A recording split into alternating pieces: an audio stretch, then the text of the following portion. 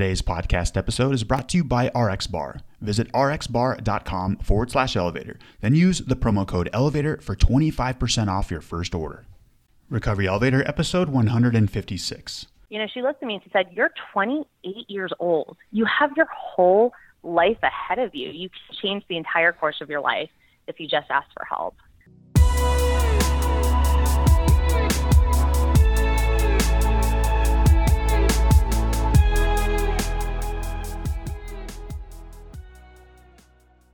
Welcome to the Recovery Elevator podcast. My name is Paul Churchill. Thank you so much for joining us. According to Recovery Elevator sobriety tracker on my phone, I've been sober for just over 41 months. On today's podcast, we've got Katie. She's 29 years old, lives in Dallas, Texas, and talks about how she didn't really think she had a drinking problem when she went into rehab. One thing that resonated with me in the interview is she says she didn't feel like she was gaining traction in life, that she was incredibly stuck. And that's exactly how I felt, Katie, when I was drinking. I wasn't getting any traction in life. Foam. The answer to my problems the last 4 weeks is just foam. So while recording this podcast, I'd play it back and I'd say, man, this doesn't really sound that good. And I just had a renovation done in my office and we enclosed the walls. I brought my podcasting setup from my house to my office, and I thought the answer to the microphone not sounding good was foam. Amazon Prime will solve this problem. Just ordered more foam. If you were to close your eyes in my office, spin around, throw a dart at the wall, you're most likely going to hit foam. I just kept ordering foam. Probably like $200 worth of foam. And then I realized that the foam wasn't doing much, so after further investigation, I found out the microphone was just unplugged. Well, it was plugged in, and so I had to re-download the recording software, and all the preferences were messed up. So yeah, it's a little embarrassing. The reason why the sound quality wasn't very good the last 4 episodes was I wasn't using my nice microphone. People have asked me, do I need a microphone to record a podcast? Well, I guess the answer is no, you don't. So hopefully you enjoy the nicer audio quality. And before we get to our topic, let's hear from Cafe RE. The most important thing I've learned while doing the Recovery Elevator podcast is we can't do this alone. Believe me, I tried for over 2 years and it was painful. So here's the good news. With Cafe RE, you get access to a confidential and unsearchable Facebook group 24 hours a day. There, you can get instant accountability and genuine connection with others who also wish to lead a life without alcohol. In Cafe RE, you'll find that being sober is a tremendous opportunity and not a sacrifice.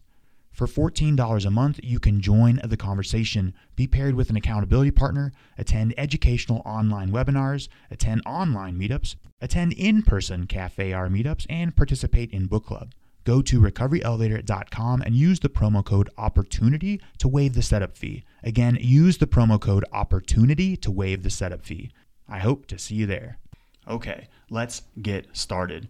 I want to keep the Recovery Elevator podcast positive and uplifting, and I feel like I've done a good job of that the previous 155 episodes. So this podcast episode, it's going to kind of take a different route. Basically, I'm pissed, and that is okay. It's okay to be pissed at times. We've heard the cliche, progress, not perfection. But after doing research for a lot of these podcast episodes, I'm starting to realize, man, there is still a shit ton of progress to be made in regards to recovery. So I've made it clear that the Recovery Elevator podcast is not a diatribe against alcohol. I'm not single-handedly recruiting people to grab their pitchforks and stand outside Big Alcohol's headquarters. I'm not. But at times, I'm kind of pissed. And I need to be careful how I channel this energy. And I feel like I've done a good job of that since the inception of this podcast. So let's hope this podcast episode, just this one, is an offshoot and a one-off. I need to be careful, and I don't want to build resentments towards Big Alcohol, things, groups that I cannot control, and perhaps talking about it is a good way to avoid that. But basically, I'm upset. And what is that? Well, it's a feeling and emotion that I need to feel and face. I'm going to do my best not to double down on this emotion. For example, I'm not going to be mad that I'm upset. I'm just going to be one emotion, just upset. And that's okay. What am I upset about? Well, for starters, I didn't attend the Third Eye Blind 20-year anniversary tour this summer, even though I was offered tickets and backstage passes by a tour manager who listens to the podcast. How is this recovery related? Well, I was withdrawing from antidepressants, which I went on in hopes of fixing what was wrong with me, because it couldn't have been the alcohol, right? I'm upset about the stigma surrounding alcohol and addiction. I'm upset at the way we treat alcoholism. At times, I'm upset with Alcoholics Anonymous. Do you know who is the happiest? It's anonymous? Well, it's not the members of AA or the brave people who share their stories in AA and attend the meetings. It's Big Alcohol. They've got to be ecstatic that in the traditions of AA, it basically says, keep your mouth shut. I'm upset with science and how modern science and the recovery community are on two different planets. At times, I'm mad at my brother who can drink normally. I'm mad at rehab clinics that claim a 70% success rate when it's probably in the low teens. I'm mad at the gray area in addiction. Speaking of gray area, the Big Book of AA includes an assertion first made in the second edition, which was published in 1955, that AA has worked for 75% of people who have gone to meetings and really tried. It says that 50% got sober right away, and another 25% struggled for a while but eventually recovered. According to AA, these figures are based on members' experiences. In his recent book, The Sober Truth, Debunking the Bad Science Behind 12-Step Programs and the Rehab Industry, Lance Dodds, a retired psychiatry professor from Harvard Medical School, looked at Alcoholics Anonymous' retention rates along with studies on sobriety and rates of active involvement among AA members. And based on that data, he put AA's actual success rate somewhere between 5 and 8%. I'm mad there's so much conflicting information out there. I'm mad at the amount of pain and bullshit someone has to go through before they get help. I'm mad I purchased hideous blue leather shoes on eBay once while I was blacked out. Well, let's be honest, that probably would have happened anyways. I'm mad that addiction treatment isn't grounded in modern science. A 2012 report by the National Center on Addiction and Substance Abuse at Columbia University, my safety school, compared the current state of addiction medicine to general medicine in the early 1900s. I'm mad that the American Medical Association estimates that out of nearly 1 million doctors in the United States, only 582 identify themselves as addiction specialists. Even though it can be argued that addiction is the number one killer in the United States of America. I'm mad that Amy Lee McCoy, the author of the memoir From Death Do I Part, How I Freed Myself from Addiction, went to rehab 8 times, starting at age 13. She says, it's like getting the same antibiotic for a resistant infection 8 times, she says. She also says, I honestly thought AA was the only way anybody could ever get sober, but I learned that I was wrong. I'm mad that I also thought AA was the only way to get sober. A meticulous analysis of treatments, published more than a decade ago in the Handbook of Alcoholism Treatment Approaches, but this is still considered one of the most comprehensive comparison, ranks AA 38th out of 48 methods. I'm mad at AA for not having opinions on outside matters, that they neither endorse or oppose other approaches. But please, AA, grow a pair and get an opinion. You're the only one on this planet that doesn't have one. I'm mad that 12% of 12-step attendees are court-ordered to be there. That's not attraction. That's a sentence. I'm mad there's a one-size-fits-all approach when it comes to diagnosing an AUD, an alcohol abuse disorder. You're either an alcoholic or you're not. Want your skis? Go get them. There's a Warren Miller reference for you ski bums in the 80s. I'm mad that the word alcoholic is a one-size-fits-all descriptor that usually ends a sentence. For example, with cancer, that rarely ends a sentence. For example, my neighbor Tina with cancer also makes a mean pumpkin pie. But with alcoholic, it's different. It's basically, yeah, my buddy Mike, he's an alcoholic. Period. It shouldn't be that way. I'm mad that America spends $35 billion a year on substance abuse treatments, yet alcohol kills 88,000 people each year. I'm mad that in the U.S., someone is killed by a drunk driver every 51 minutes.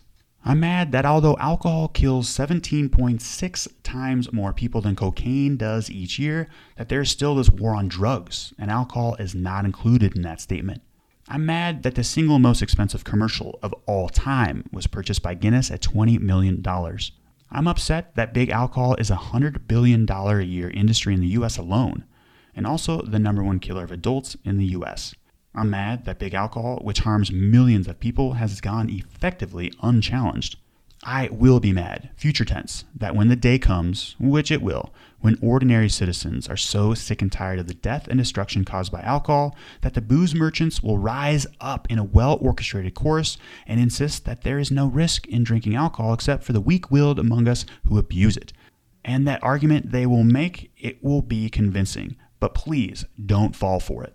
I'm mad that in 1950, alcohol taxes represented 6.2% of total federal revenues. By 1970, that had fallen to 2.5%, and by 1990, they were less than 0.5% of total federal revenues. How is it that alcohol is being taxed less? Fuck.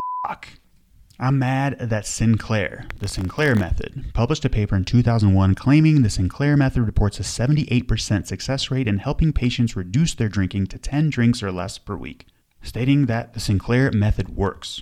But everyone I've talked to who use naltrexone and the Sinclair method says in the long run it's a bust. It doesn't work. Damn it. I'm mad that I reached a point of instead of drinking to feel good, I drank to avoid feeling bad.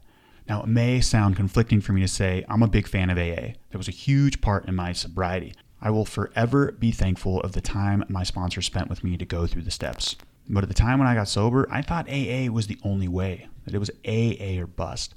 So I feel like it's my job to let you know that there are other resources out there. But AA, for me, the most important part of it is the community. It's the people, the relationships that you're going to meet in AA. That makes the program invaluable. So like I said, I'm mad. But that's just today. Tomorrow is going to be a different day. But today, I'm not going to use a carcinogen to avoid these feelings. I'm going to face it just like Pema Chodron says, front and center. But before we hear from Katie, let's talk about some things to be happy about. Number 1, epic sunsets. Number 2, the sound of an ice cream truck. How about gentle ocean waves? Let's be happy about cookies, especially the ones that come right out of an oven. Let's be happy about the sound of children laughing. Let's be happy about when a loved one or someone close to you says, "Nice job, I'm proud of you." Damn, that feels good. Okay, enough out of me, but before we hear from Katie, let's hear from our sponsor, RxBar. RxBar is a whole food protein bar. What does that mean? Their bars are made with 100% whole ingredients. They label the core ingredients. That would be egg whites, dates, and nuts on the front of the package, and the ingredients that make up the texture and taste on the back of the package. That would be 100% real cacao, coconut, etc. Beyond being a go-to snack that checks off a number of nutritional boxes, RX bars actually taste delicious. They found creating a bar made from real whole food ingredients actually tastes better than anything out there.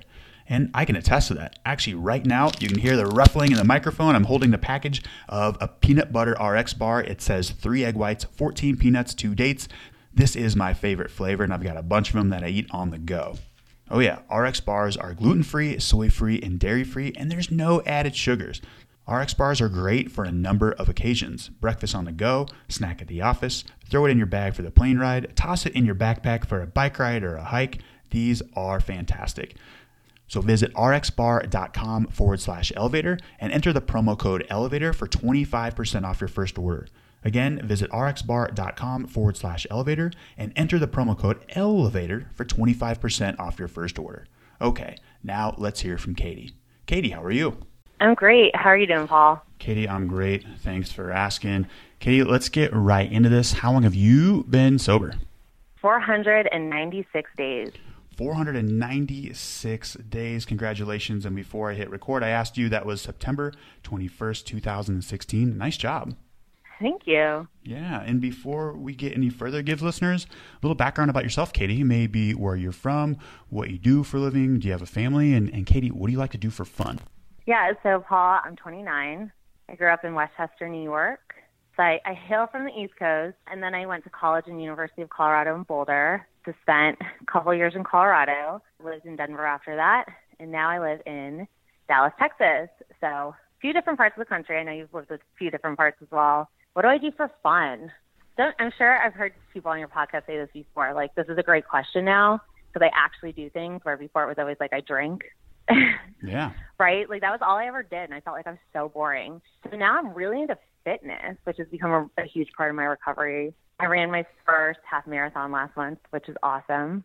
Yeah, that's huge. And listeners, I'm excited for this interview. In fact, all interviews I'm excited to do, but this one particularly I'm excited because Katie and I, we've met in person. She came to the retreat in Bozeman, Montana. In fact, one of my favorite quotes, which I've mentioned on this podcast, is, "I can't wait to tell my friends what we did at rehab camp."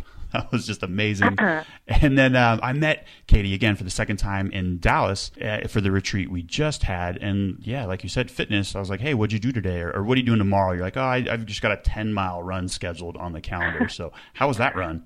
I was like, no big deal. I'm just going to like go knock out 10 miles, whatever. Yeah. Yeah, it was great. It's Yeah. pretty good. How'd you like Texas? Texas was great. It was yeah. I mean, it's probably besides Montana, that's definitely the state I'd move to next. I'm just kidding. Oh, really? No, I'm kidding. No, Texas. Yeah. Texas is big. Texas is cool. The retreat was incredible. That was fun, and everybody's super nice, pretty flat, and it was cool. No, Yeah. Texas was good. The people are very friendly. The weather's pretty good. Yeah, the weather was great. And how do you like Texas? Because you went to school in Colorado. You're from the East Coast. And yeah, how do you like Texas? You know, so I've actually really have grown to like it a lot. I also really like the weather, as I said. I've always lived in really cold parts of the country. So I didn't realize how nice it is to like not be freezing and to not have to shovel your car to snow all the time. Yeah, I was walking Ben, my poodle, this morning to the bathroom, and it's like a perilous walk sometimes with the snow and ice. And yeah, it's just kind of like an unnecessary struggle in the wintertime. But then what's it like when it's like 105, 110 and humid in the summer? Yeah, you just better make sure that the air conditioning is working in your car. Gotcha. And just stay in your car at all times or indoors. They're very like equipped for it. Like everywhere is air conditioned, so it's okay. I personally actually really like the heat, so it's been a good fit for that reason. But yeah, Texas is great. It's been a really good place to get over, actually.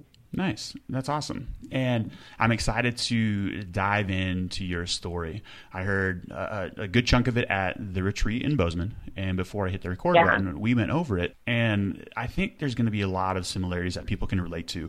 One thing you just said is you went to rehab and you had no idea you had a drinking problem.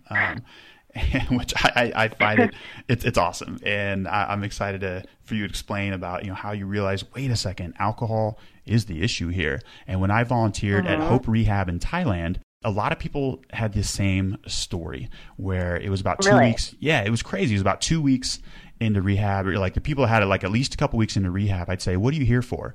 If it was like their day 1, day 2, they're like, oh, I'm here for coke, for heroin, this and that. But as the longer they stayed in rehab, it shifted. The more they could look back on their story and they say, wait a second, alcohol is what brought me here. So I'm excited to hear what you have to say about that.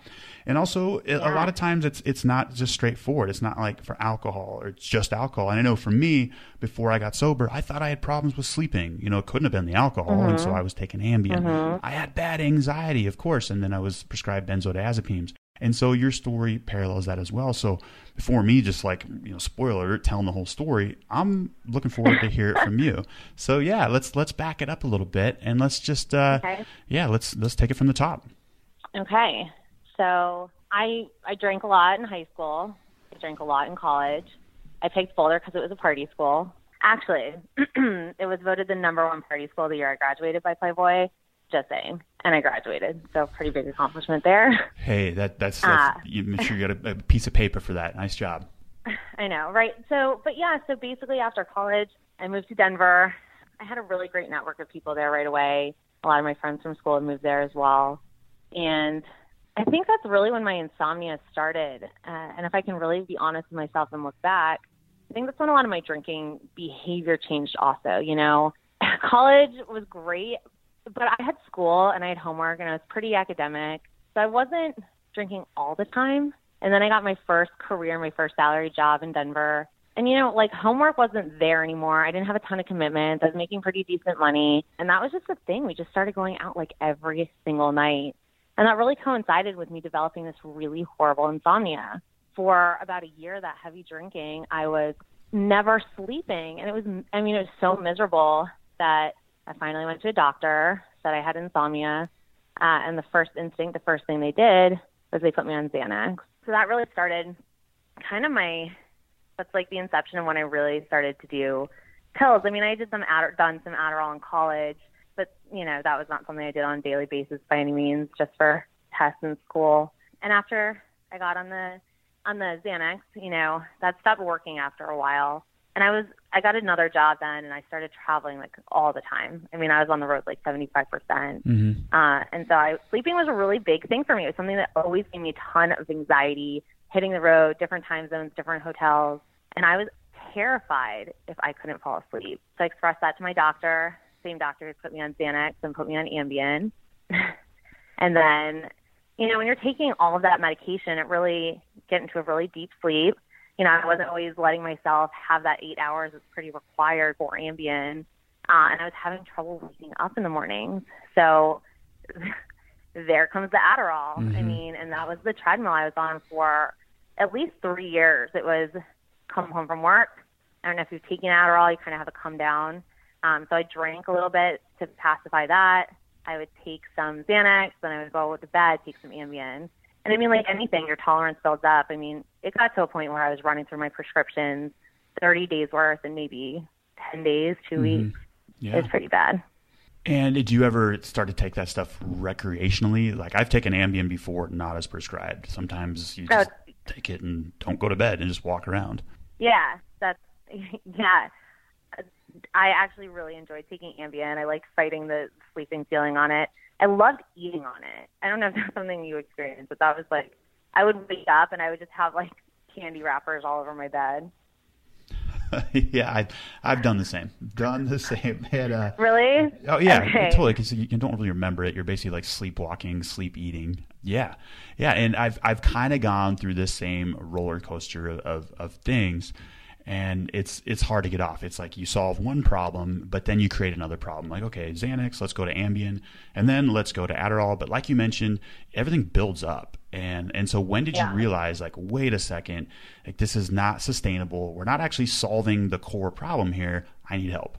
Yeah, great question. So, I moved to Dallas. I got to Dallas, and I had kind of a rude awakening in the sense that the doctors here were not in Dallas. They were not thrilled with all the medication that I was on. It wasn't as accessible as it had been in Colorado. So they really tried to taper me down, and they weren't prescribing me what I was used to getting. So it got scary. I didn't know where to find drugs. I was new to the city. Let me ask you a question about that. I think that's good. The way the system is set up, that basically psychiatrists, I don't want to use the word drug dealers, but it's the way the system is set up. I've gone in and I just got off Vyvanse and Adderall, these ADD meds, the last 4 or 5 months. And it's kind of, you walk in and just say, hey, this is what I need. You get a script, you go buy it, and it's all regulated. But it's good you went to the doctors in Dallas and they weren't so on board with that. What was that like? That's like two opposites. Yeah, it is really frustrating when I think back to the fact that I got put on all that medication. I really wonder if when I had first come in with a sleeping problem, the doctor just said, don't drink for 30 days and see how you feel, No kidding. Yeah. And it didn't start off as drug-seeking behavior. I wasn't addicted. I didn't really know what the solution was. I just wanted to sleep, and that's what they provided for me. So when I got to Texas, and they were really kind of concerned with all the medication I'd been on, where I'd gone from, having maybe 30 Xanax a month, and they'd only be giving me 6. It was tough, and I wasn't really willing to be honest about the fact I was so addicted to pills because, in that case, then they won't really give you anything. And I didn't have a support system there. I moved there with no friends, no family. I really started over for a job opportunity and a little bit of that geographical cure too. I was ready for a change. But what it led me to, I struggled a lot. I went through a lot of withdrawals by myself. I kind of tried to source coworkers or people I knew who had PIP, which is, in itself very scary and so unprofessional and startled me. I was flying back to Colorado.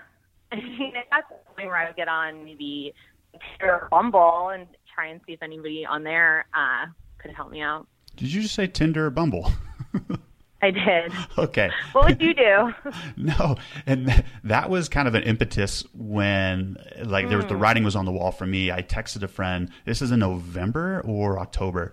But yeah, I had gone 5 days off my ADD meds, and I texted a friend who I knew had some ADD meds. It's like, hey man, I'm struggling here. Can I get the goods? And I'm like, dude, this is not good. Yeah. And that's kind of what spurred my 32-day taper off that stuff. And now I'm almost at day 30 with nothing, and it feels good. That's awesome. Yeah. But I want to go back. There's something you said earlier, how sleep was terrifying. And I know a lot of people can relate to that because I can relate to that 100%. Especially when I was in Spain, when I had the bar, not drinking, the hardest part about that was the nighttime. And because when it came around, I knew I wasn't going to sleep. And I knew I just had to put my head on the pillow, roll left, roll right, roll left, roll right, repeat and rinse hundreds of times and not sleep. Awful. Maybe get a half hour. And just that experience induced so much anxiety. And Yeah, I understand that 100%. It's scary. It's scary. And that's something that everybody has to address. It's like, our brains will rewire itself to go to sleep again. And it sounds like that's what you're doing now. Okay, let's back it up a bit. So when did rehab come into play here? Yeah. So this is actually kind of like crazy when I look back on it. It had been Labor Day weekend of 2016, and I had just gotten to this point where I was really just, like, I knew I was in trouble. Like, I was beside myself. I felt so alone. I was so drunk coming home from this party, and I had met these girls from New York, and it just felt like it was impossible, like I was going to get any traction or momentum in my life. I just felt so stuck, so helpless, that I actually, and this is very bizarre because I'm not religious, but it was so visceral. I got home that day and I literally just like cried out and like screamed alone in my apartment, sobbing, like, I need help, I need help, I need help. I want to go home, I need help. And I hope this doesn't get too weird. I didn't hear like an audible voice or anything, but I got this very strong messaging that was like, it's okay, your dad is coming. And the truth was my dad was coming out a week later to move my apartments with me in Dallas. And I really held on to that. I was like, okay, because I was starting to feel, almost suicidal for the first time in my life. And that scared me. I had never had those thoughts before. So I heard, just hang on, just your dad's coming.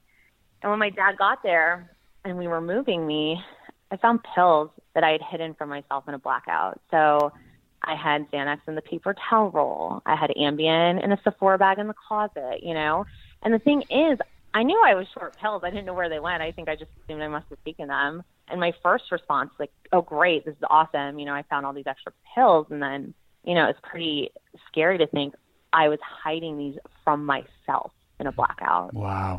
So what happened next is my dad had no idea. I didn't share that with him. I hid it. I was processing that on my own, but I was seeing a therapist at that time. And my dad just asked, hey, I know you're going to therapy today.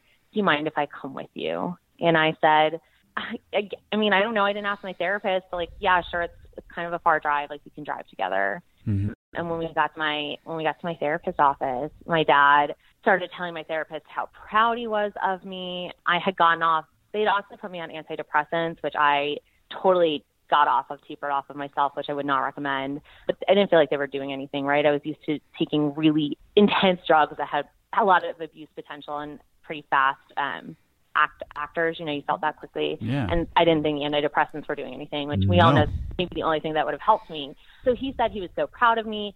And in that moment, I just realized really there was no transparency. Like, my dad he honestly had no idea how much I was struggling. And that shocked me.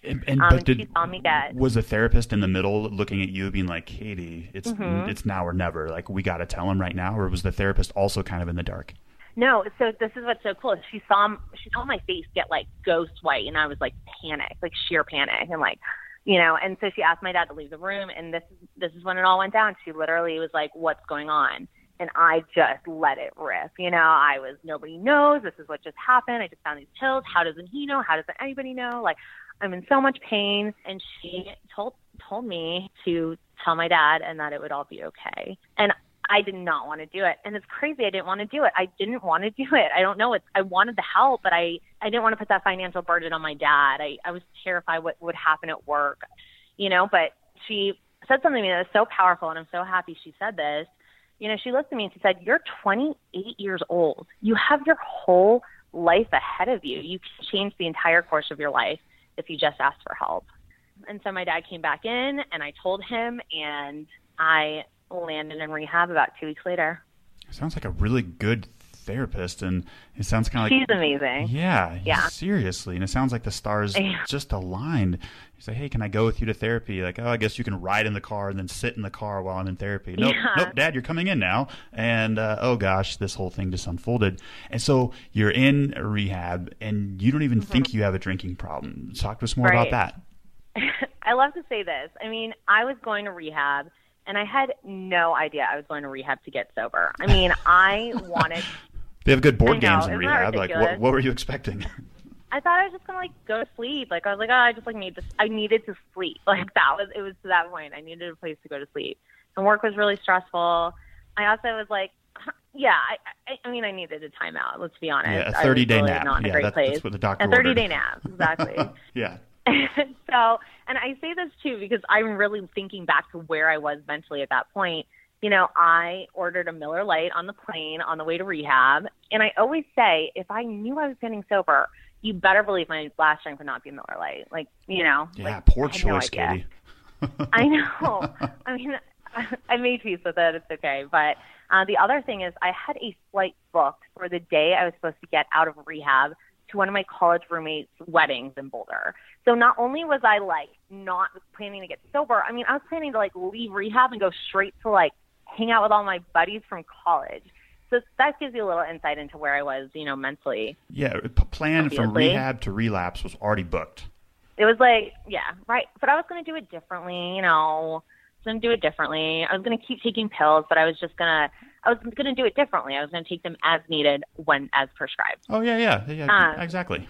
Yeah, right. Great plan. The only thing that was unmanageable was my ability to manage my pills, making them last. Mm-hmm. So what happened in rehab is pretty awesome. Also, the entire time I was there, I was not an alcoholic. I wasn't even an addict. I was an insomniac. I mean, that is how I identified myself. We would go to meetings and I would say like I have a sleeping problem. Yeah. And the girls in my house were like, Katie, like, that's like, yeah, I'm a little worried about you. You know, and I was so easy to be like, okay, my problems are not your problems. Like, I just have a sleeping problem.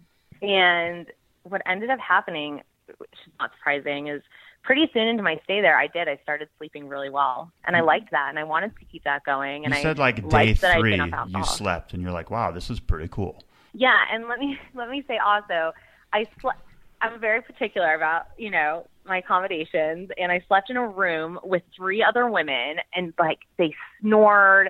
Everybody was like super loud. We had this like crazy rainforest noise machine going off. Like I didn't think I was going to ever get sleep there. Oh, yeah. And I got some of the best sleep in my life. And let me ask you a question. True or false, you had a lavender-infused foam memory pad sent to rehab? I did. Oh, true. Okay. That's true. And true. Side note, I'm going to inform listeners on this. Katie also had one of these shipped to the retreat in Bozeman, nestled at the foot of the Rocky Mountains, and then confirmed with 54 emails. Paul, did you receive the lavender-infused foam memory pad? Yes, Katie. Yeah. So, you know, this is just highlighting how sleep is to me at this point, right? No, it's huge. Yeah. Yeah, it's a little embarrassing. But anyways, so going through treatment, it was literally maybe a few days before I discharged from rehab. Although I'd realized I wasn't going to my college roommate's wedding by this point, but I still had not come to terms that I had a drinking problem. So we were talking about my aftercare plan, you know, and I was like, hey, I was getting at the end of October. I thought it was going to be a brilliant idea to just stay sober through New Year's. That would give me 2 more months. My sleep would be great. I'd hit a good baseline, you know, maybe like, you know, just do it. Like that seemed like doable and like a good timeline. And I was explaining that to her, and she said, okay, well, how do you plan to be sober for, you know, the next 60 days? You've already told me you don't want to do AA. You don't have friends or family there. You know, like, what's your plan? And I said, and this is it. This is my moment of clarity. I said, just give me some Antabuse. I'll take Antabuse for 60 days. And do you know what Antabuse is, Paul? Yeah. The podcast episode that came out today is all about Antabuse. Oh, really? And naltrexone, Vivitrol, Camprol, all that stuff. Yeah. That's a good plug. I didn't know that. But Antabuse, you know, if you drink on it, you get violently ill. You can't drink enough to get drunk without getting really sick, and it's dangerous. So that was my solution to staying sober. And so she looked at me and she said, okay, do you think someone who's not an alcoholic needs Antabuse to stay sober? Although the plot thickens. I know. And I mean, I was like, no, like that's crazy. And she's like, so do you need Antabuse to stay sober for 60 days? And I was like, oh my gosh, I do. And I mean, that was it. That was my moment of clarity. And wow. It was like, it's like if we had not had that conversation, I'm talking days before I left. The entire time I had not bought in. I didn't think I had a problem. And it was that conversation that changed everything for me. And it's just that, I don't want to say it's that easy, but it's like once you finally get that, however it takes to leave denial, I mean, I really think that's the hardest part. So that conversation took place, you said, just a couple days before you left rehab, right? Couple days before. So while we were discussing my aftercare plan, my discharge plan. Yeah. So you didn't fly to your friend's wedding, which I think is great. I did not. Yeah. So what was it like after your 30-day hibernation, which you thought you were doing, to go out in the real world and be like, oh gosh, also can't drink, no pills, no drinking. Oh shit. What now? Like, how did you do it? What was that like?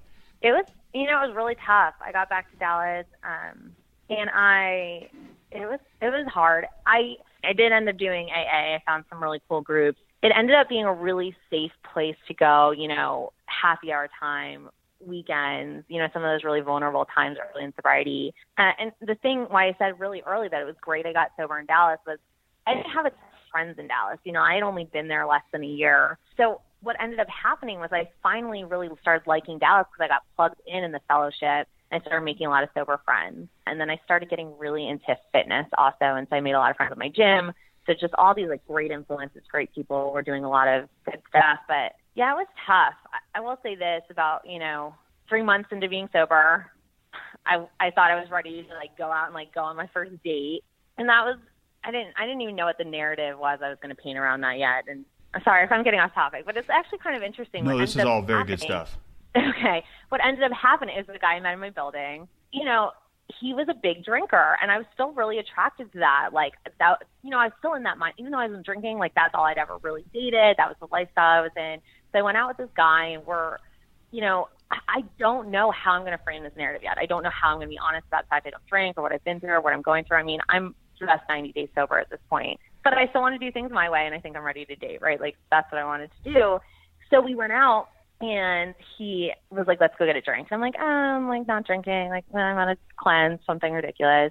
But he could tell I was really, really, I'm doing Whole30 or I got a marathon whatever. Tomorrow. Yeah, right. Right. So, and he could tell I was really uncomfortable. And he ended up telling me, he asked me if I was in recovery, and I was like, whoa. And he's like, yeah, I was sober for 2 years. I'm an alcoholic. Obviously I'm drinking. Wow. I'm back out. And it was this huge burden was lifted. This was my first entry. Obviously it didn't end up working out because he was out and drinking and recognized he had a problem. And that just was not good for me early in sobriety, but it was such a relief. I just started crying on this date because I'm like, oh my, this is so great. I don't have to lie about it. And we just had this really great conversation about kind of his experience and mine. So that was cool. Wow. Do you mind me asking, is that guy still drinking? Is he sober? No, I don't think he's sober. I don't know if he's still in my building though either. So yeah, it didn't really work out, but it was a cool kind of first experience. God, it sounds like, almost like three divine things happened. First off, your therapist with your dad, and the unveiling of all that information, and then the conversation you had. Look, you think somebody without a drinking problem doesn't need Antabuse? That's pretty important. And then the first date you go on in sobriety, that could have gone the other way real quick. That's kind of cool. Mm-hmm. Yeah, it was really cool. It was interesting, that's for sure. Yeah, and I know it has not been easy for you when you shared at the retreat in Bozeman. It was inspirational, Katie. You've faced no shortage of hard times. What were sometimes in your recovery where you're like, what, I'm using pills, I'm going to drink again, and how'd you overcome them? Tell us about a time when that happened. Man, put me on the spot, Paul. Oh yeah. I had romantically gotten involved with someone. It didn't last super long, but it didn't end well, and that's really hard. I mean, it's really hard for anyone, but I had a really difficult time with it. So, but I didn't drink. And the thing about it is, I will say this. It happened, the ending of it happened right, not even a week before my 1 year. And I don't know if I would have had the resolve to stay sober had it happened a week after my 1 year, but I was not about to be the girl who relapsed after 11 and a half months, 11 and 3/4 months. And so that was another thing that was so crazy. And it's like anything, emotions are really raw and real when they happen. Your first instinct is to want to drink through that or numb that. But they don't last forever. By the time my year came that week or so later, I mean, I was still sad and emotional, but it was not how it was a week earlier when it was so raw, Yeah. It was a really good lesson. Totally. And what is your proudest moment in sobriety, Katie? I'm out in Colorado right now. I'm here visiting a really good friend of mine, actually, my best friend from college. So we met 12 years ago. We did a lot of our drinking together. And she is just celebrating her 90 days sober. I don't know if it's not my moment, but it made my heart just so full. Like, I got to be there with her yesterday when she picked up her 90-day chip, and just knowing all the things that we've been through together. And, this is something else we get to share. And it's just made our friendship so great. That is incredible. Yeah. So what was that like seeing your friend? You were kind of the trailblazer with this, who's following in your footsteps, get her 90-day chip. I mean, it was really emotional, actually. I just was so proud of her, and I was so proud of the whole experience. And I'm like looking at this girl, and I'm like, man, like if we knew when we met when we were 18 and all the crazy shit, excuse me, I don't know if you have to bleep that out, all the crazy stuff we did in college and, the crazy partying we did in our 20s, that we'd be like getting sober in our late 20s. And what's kind of funny about that is she's my closest friend that's getting sober, but like a lot of people I know that I've like lost track of over the years have also gotten sober, that I've reconnected with. And so I'm like, man, my group of friends is like, we hit it pretty hard. We hit it pretty hard, It's like number one party school rated by Playboy. It's strange that people are getting sober after that.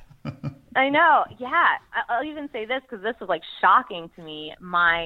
I reconnected with a college boyfriend right before I left for Dallas, so we were still in touch. And I knew I was going to rehab, and so I reached out to him just to tell him. And I called him, and he texted me back, "Hey, sorry, can't talk right now. I'm at an AA meeting." Oh, that is so cool. That's awesome. I was like, oh, yeah. If I took my time machine back and looked at our relationship when we were 20, was that inevitable? We'd be getting sober too, 6 months apart. So it's just like been a lot of cool stuff like that. Did you text back? It works if you work it. Keep coming back. He's like, oh, the program handshake too. Yeah, right. Yeah, no, but so that's just been cool. Yeah, that's awesome. And Katie, with 496 days of sobriety, what is something you've learned about yourself? Yeah, so I am pretty resilient. I think I'm pretty tough. I made a commitment to health and fitness this year that I didn't really know was going to be such a big part of my life. But, I say that's one of my biggest tools in recovery. I don't know if I'm answering your question, actually, but I have been so into looking as good on the outside as I feel on the inside and really hitting some goals. Like I hit some pretty serious fitness goals this year. Obviously, I ran my half marathon. I lost like over 30 pounds since I got sober, and that keeps me so incredibly motivated and happy. Yeah, it's got to feel great. Yeah, you didn't answer the question at all, but I'm just kidding. No. You actually did answer the question perfectly. Yeah, That makes a lot of sense. And that was fitness and feeling good on the outside, like I felt on the inside, was huge. It still is for me. I'm still running a lot, and I get out with my dog Ben, and it feels great. And Katie, we have now reached the time in the podcast where I embarrass the interviewees. Are you ready for this? Haven't I already been embarrassed? Hey, there's a lot of self-incriminating evidence on me on the prior 155 episodes, so I just got to share. Can you tell us what time it is right now? I don't know. Hang on. Ha. So we're at rehab camp. We're at the retreat in Bozeman, and somebody sees that Katie has a watch on her wrist, and we're on a strict schedule, right? It's meditation from 5 p.m. to 5:55 p.m. and then this, and then and she says, "Hey, Katie, what time it is?" She looks at her watch. She's like, "I don't know. I can't read it." it was like an analog watch, right? Or like had the hands in the Well, it was like a digital analog watch. Like I don't know, Paul. You put me on the spot, and I'm embarrassed. Oh my gosh, I laughed so hard. Anyways, you learned how to read it pretty quick after that. Embarrass me. Yeah, we stopped the entire schedule, and we pulled out the whiteboard and we did that. And and another thing at the retreat in Dallas, we had a little game called Sobriety Charades, and Katie got a word, prohibition. And I knew her word I knew her word prohibition. I'm like, oh, she's toast. There's no way she's going to get this. And she stands up in front of the group and starts like moving her legs, doing a little dance, like moving her legs left and right, arms in the air, and I'm just like chuckling under my breath. I'm like, oh my God, this is amazing. And, it's all about having fun. It's not about embarrassing people on the spot, and hope you had fun. But somebody was like, flapper. And the next person's like, roaring 1920s. And the third person's like, prohibition. It's like, damn it. How did they get that so fast? I was looking forward to just watching you just dance up there and flounder around for a little bit. I totally did. No, but it was great seeing you in Dallas. I hope you had a good time. I did. It was awesome. I was really happy it was local. That made it easy. Yeah. And Katie, we've actually reached the rapid fire round. If you could answer these questions 30 to 60 seconds, that would be great. Are you ready? Okay. Okay. Number one, Katie, what was your worst memory from drinking or pill using? Oh, 30. Okay. I knew you were going to ask this, and I'm thinking, like, what was my worst memory? I'll just say this. I woke up in this apartment once that was disgusting, and they had like bed bugs, and I got like bed bug bites on me. It was horrifying. I couldn't believe I was there. Can't believe I slept there. Yeah, that would suck. That it really would suck. Next question, Katie, we've all heard the aha moment. Have you ever had an oh shit moment indicating that you can't control your drinking or the pills? I'm going to say it was the kind of moment of clarity in rehab. That was my really like oh shit moment. Yeah, absolutely. And Katie, with 496 days of sobriety, what's your plan moving forward? Just kind of keep doing what I'm doing, which is what are the things, this is really what I think about, Paul, a lot when I'm talking about my sobriety and how I'm staying sober. Like, what are the things that I'm accomplishing in sobriety that I could never do when I was drinking, and staying with those things that keep me super motivated, like the fitness stuff, like work's going incredibly well for me. Everything's really just coming together, and I don't know, keeping the eye on the prize kind of, but I don't want to mess with my routine. I go to the gym every day. I do hit meetings. I'm really plugged in with my friends, and, all of those are just really helping. I wrote something down that you said earlier in the interview, which was that you weren't gaining any traction in life, that you were just stuck. Yeah. And you just mentioned, none of that stuff happens. The progress in life happens. So, next question. I feel like I've gotten so much momentum. It's awesome. Yeah. And then what's your favorite resource in recovery? My gym. But I'll say this, I go to this really cool gym. Like, it is such this girl power, like really tough workout. And every single morning I'm there, they do this whole like inhale the positivity, exhale the negativity, like set your intention for the day. I just think it's like such a great way to start my day every day. Yeah, no, that's great. And then in regards to sobriety, what's the best advice you've ever received? It's a lot easier to stay sober than it is to get sober. Agree with that tenfold. And what parting piece of guidance can you give the listeners who are thinking about quitting drinking or in recovery? Just try it, right? Like, I always think about, I can always go back to that life. Like, I know what that life was like. It wasn't great. I wasn't happy. I wasn't getting the things I wanted. But I always know it's there, So it's better to try sobriety and see how your life can change if you're not happy. If your life doesn't change and it doesn't get better, drinking's always there. But I promise you it will get better. And when you say try sobriety, give us a time frame. Try it for like a couple hours. Try it for a day. How long? Try it for, I don't know. See if you can do 90 days. Gotcha. That's a good amount of time. What would you say, Paul? What would you say? Yeah. That's I agree with that 100%. And the same thing with people like, I hate AA. I went to one meeting. It's like, I recommend you go to like 40 meetings, 40 different meetings. It's kind of hard to get a pulse off just one meeting. Yeah. And with sobriety, you got to give it more than, I'd say more than 30 days, probably around 2 months to 90 days to see like the physical and the mental benefits fully. Yeah. You got to give it at least 3 months. I agree 100%. Yeah. I mean, I think at that point, like my friend is experiencing now, she's sleeping better. She's getting to a point, like physically she's feeling a lot better. And I think she's so excited that she's at that point, she's really excited to see what the next 3 months are going to bring, like that. So, yeah, it took my brain, I think like 4 to 5 months to rewire when it came to sleep. And sleep has been a big theme in this interview, and sleep is so important. I mean, it's like a third of our lifetime we're sleeping. If our sleep's bad, we're not getting the deep REM cycles, like our whole day is kind of fudged. And alcohol, it doesn't relax us, doesn't help us sleep. So yeah, it's a huge takeaway value bomb from this interview. And before we depart, Katie, give the listeners your own customized You Might Be an Alcoholic gift line. Okay, so I was out to dinner with a group of friends in Colorado last night that I'm visiting, and I knew this was going to come up. So we were kind of going through, like, what were the crazy things we did? Well, I lived in Cap Hill in Denver, and I could never find parking.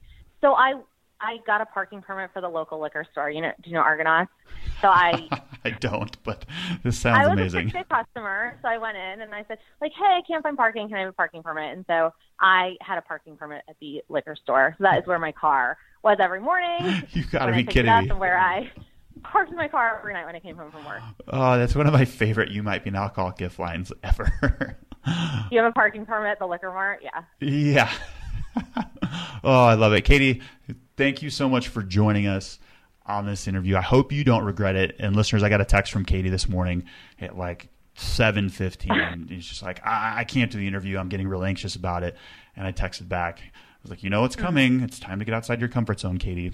And I'm glad we did it. I said, I know you're going to tell me this. And sure enough. Yeah. You know what, Paul? I'm really happy you talked me into it, too. This is awesome. Your podcast is great. You did help carry me, but that's okay. Yeah, Katie. That's the question. Thank you so much for joining us. Awesome. I appreciate it, Paul. Thanks so much. You probably heard me promoting Dallas the last 26 podcast episodes, and Dallas just happened. And let me tell you, it was phenomenal. I had such a good time. A couple stats from the weekend.